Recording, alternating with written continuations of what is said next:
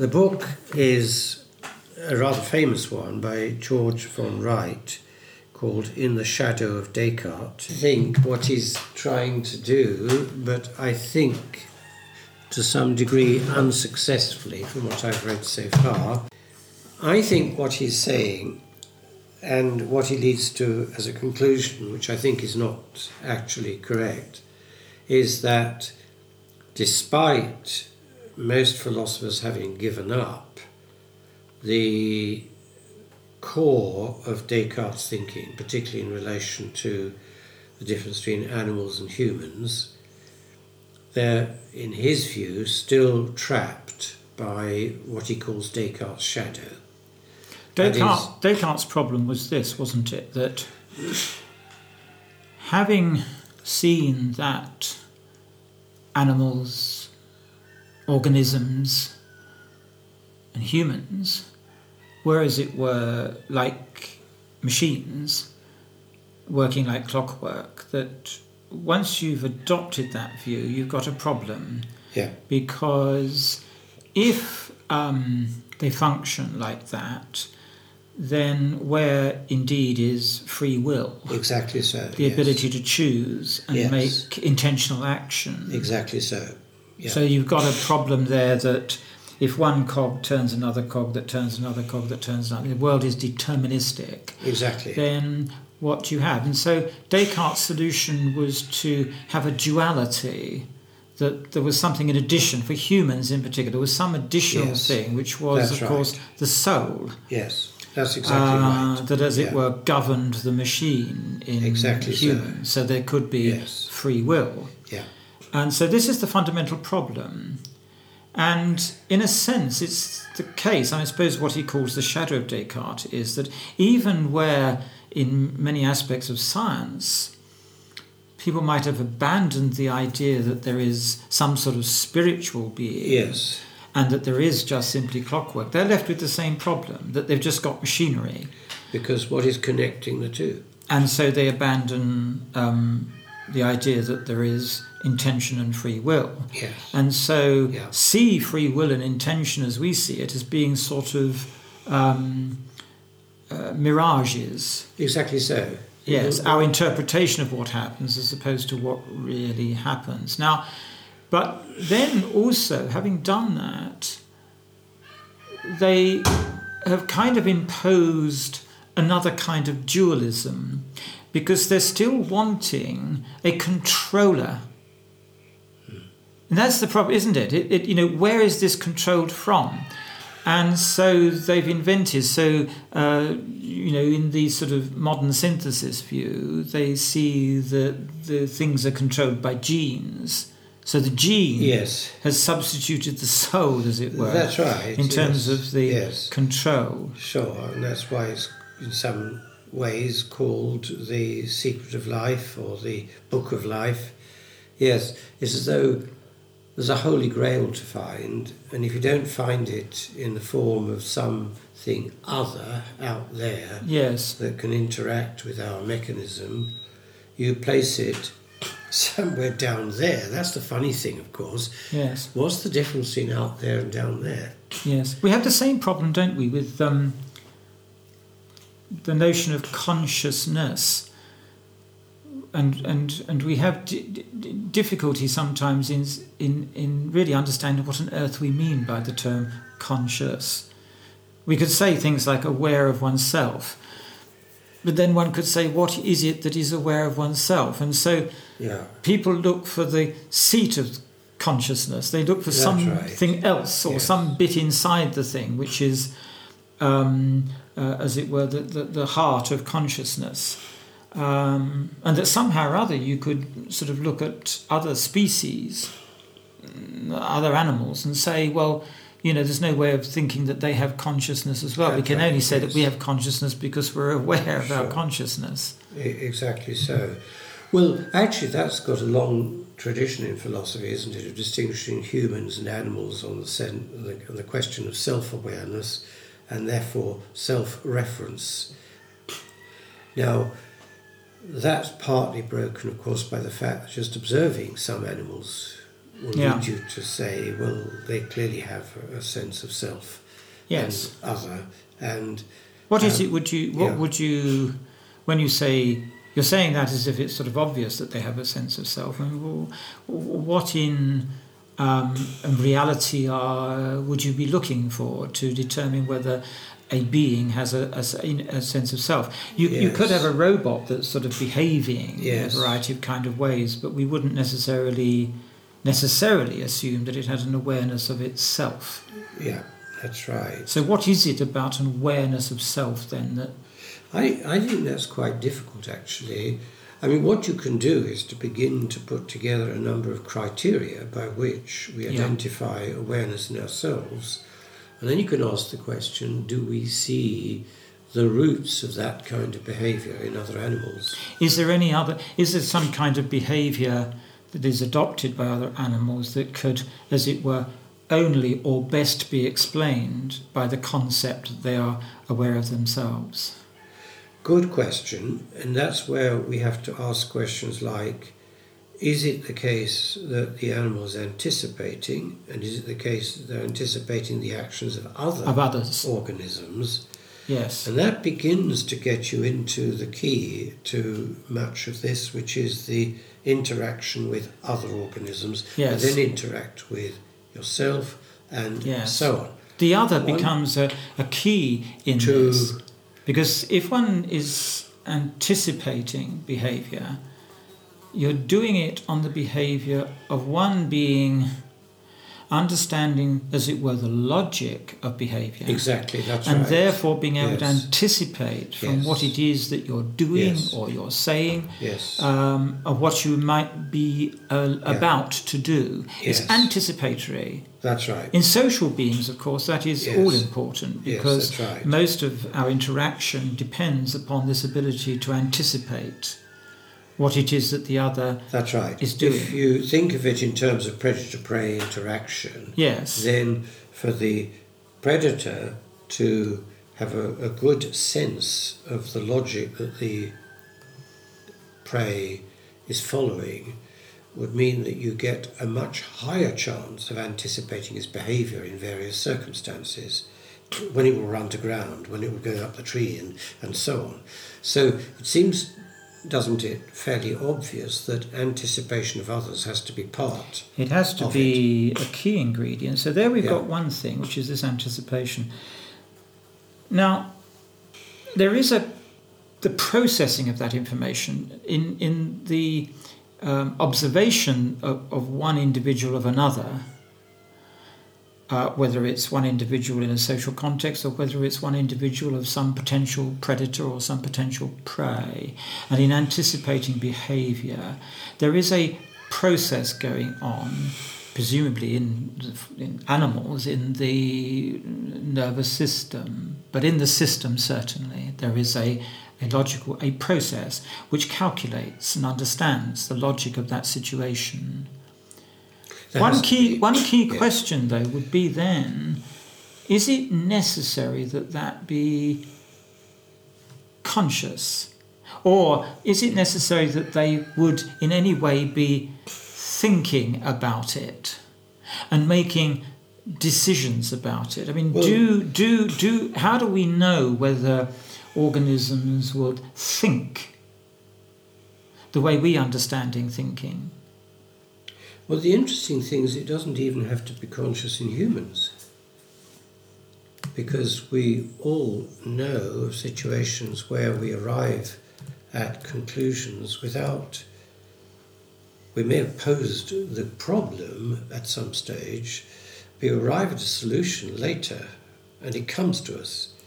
And I would say that's going on unconsciously. I'm not conscious of the fact that when I try to remember a name, I sometimes see it, but I can't read it. But that seems to make the problem worse for us in deciding what we mean by thinking and whether or not making decisions about whether other species think in the way we understand it. Actually, we'll come back to the question, of course, whether Yes. we really do understand. I'm not sure that we do understand that's it, do right. we? Yes. But you see, it makes it worse for this reason. I think because it does, you refer yes. there to the Yes. fact that these processes are going on where we're not even conscious of it, that they That's come to right. us. So what that Yes. indicates is that an enormous amount of so-called thinking, Yes. processing, is occurring without our being aware of it. Well, that's right, and I think that what's happening is interesting because it's where I depart from people like von Wright in his book, The Shadow of Descartes, because I think what's happening there is that we are, as an organism, as a system, exploiting something that is not logical at all. We're exploiting stochasticity. Now this is interesting, isn't it? Yes, go. Yeah. The problem with the deterministic view is that because you can see that when A occurs, B occurs, and if B occurs, C occurs, and if C occurs, D occurs, and so on, that there is this deterministic nature of it. That Yes, if that's right. it says that if only we knew all the relevant That's information, right, exactly, yes. we would know what the outcome would be, because the Yes. outcome is determined.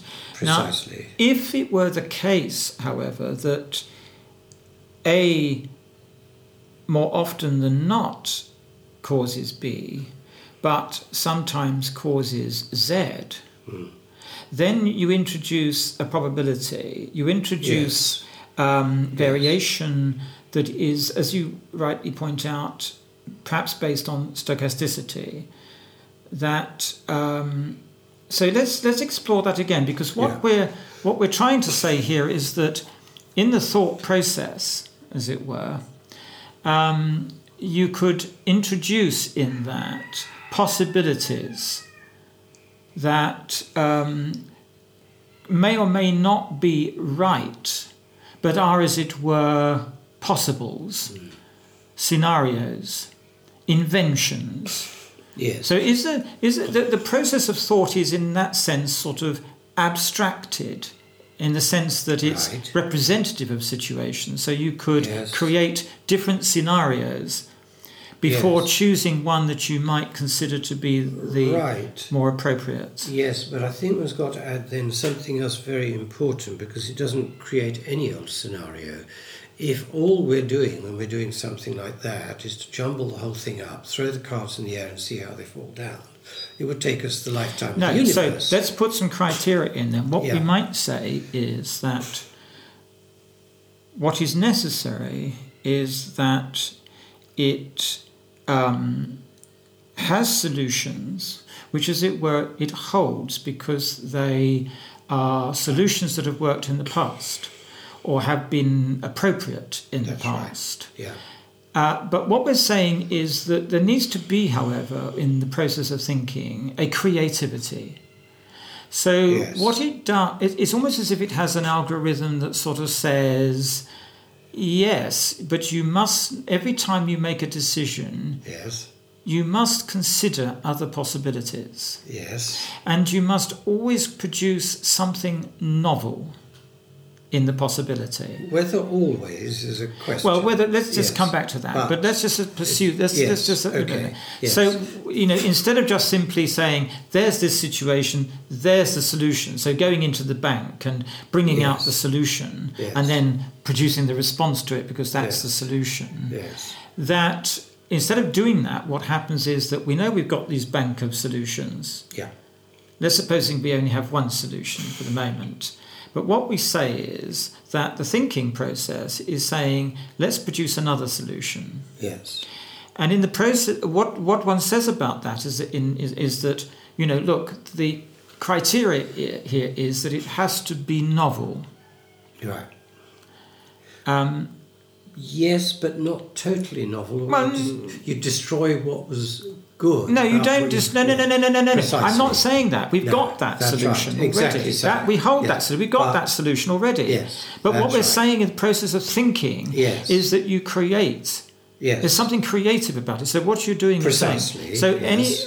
and the creation is not necessarily deterministic. You wouldn't know what was going to be created, because there is a certain kind of use of stochasticity in the generation of the novel idea. You allow a free turn of the wheel, as it were, to see what comes up. So it goes back to this example we've used before of the fruit machine in relation That's exactly right. So what we're saying is, look, we've got oranges and lemons. Let's give one more turn of the thing and see whether we come up with something that is even better. Yes, in terms of a combination as a solution. Exactly, and so that part of it is not algorithmic in the same sense as a straightforward, logical process of saying we know this, therefore that must be true. No, it's algorithmic in the sense of saying, if this, spin the wheel. Exactly, that's right. Now this is that's right. So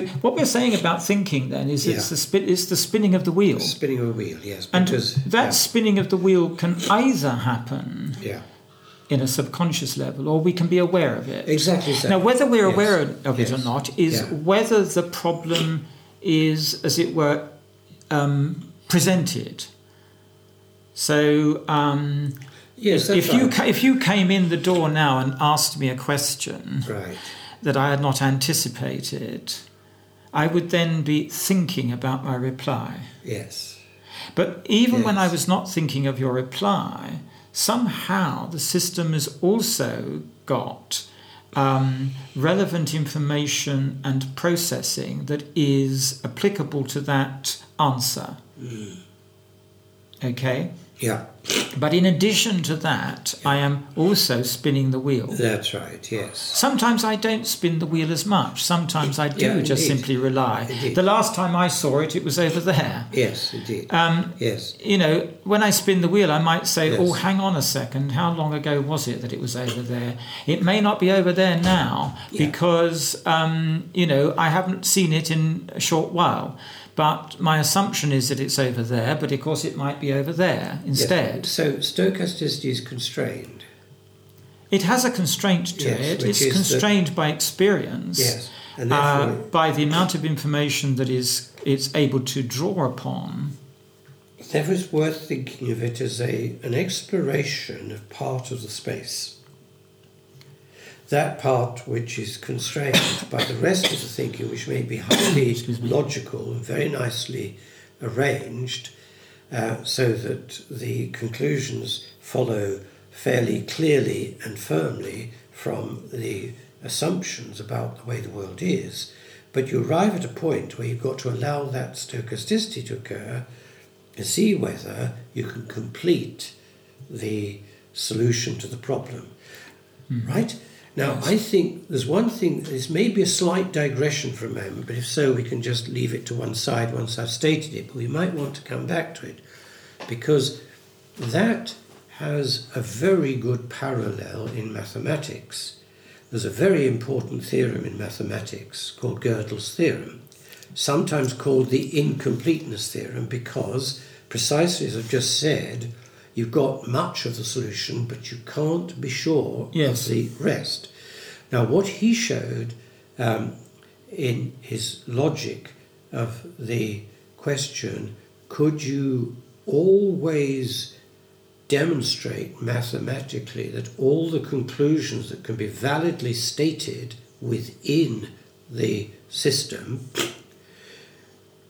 could be shown to be true from within the system? And the great achievement of Gödel was to show that that was not true. Yeah. That for any mathematical, therefore logical system, there are always statements that will conform perfectly well to what can be stated as a plausible theorem within the system, for which could never be solved and proven within the system. I hope I've got that right. Yes. Now, we might want to come back to that because that's a very deep issue, but I think there's a strong analogy there with what's going on with thinking, which is open-ended and therefore creative. It's open. Which is that you don't create from a base in which you are throwing all the cards up in the air or spinning all the wheels. No, that's right. You do so because you're at a base where you've got most of what you need. Exactly. But you haven't got that last bit. Exactly.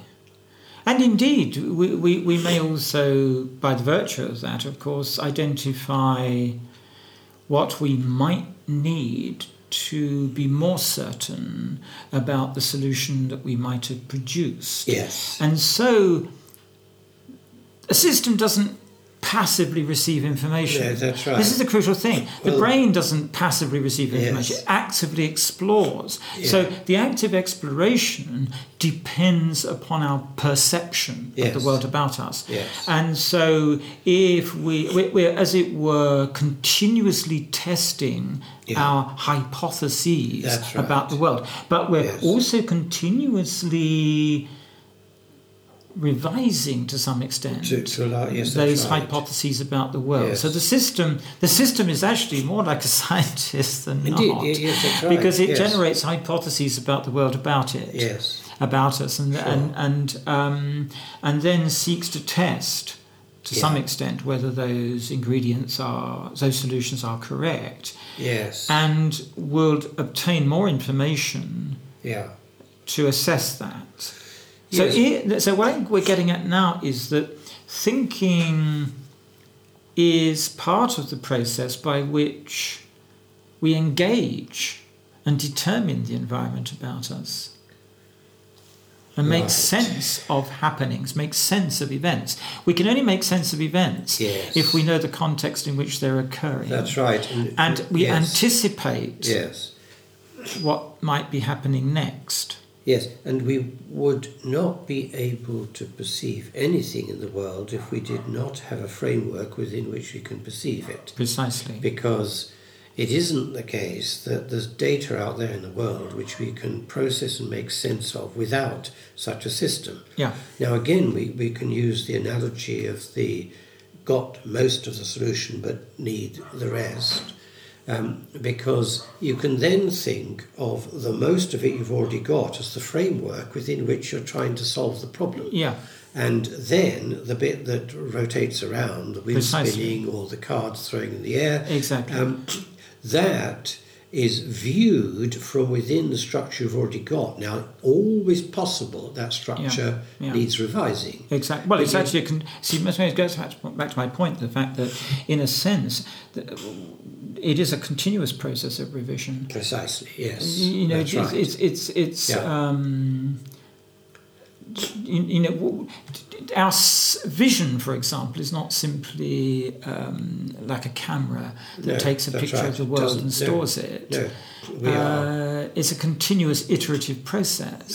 That's exactly right. Active dynamic interaction. And so is thinking. And because- thinking, yes. yes.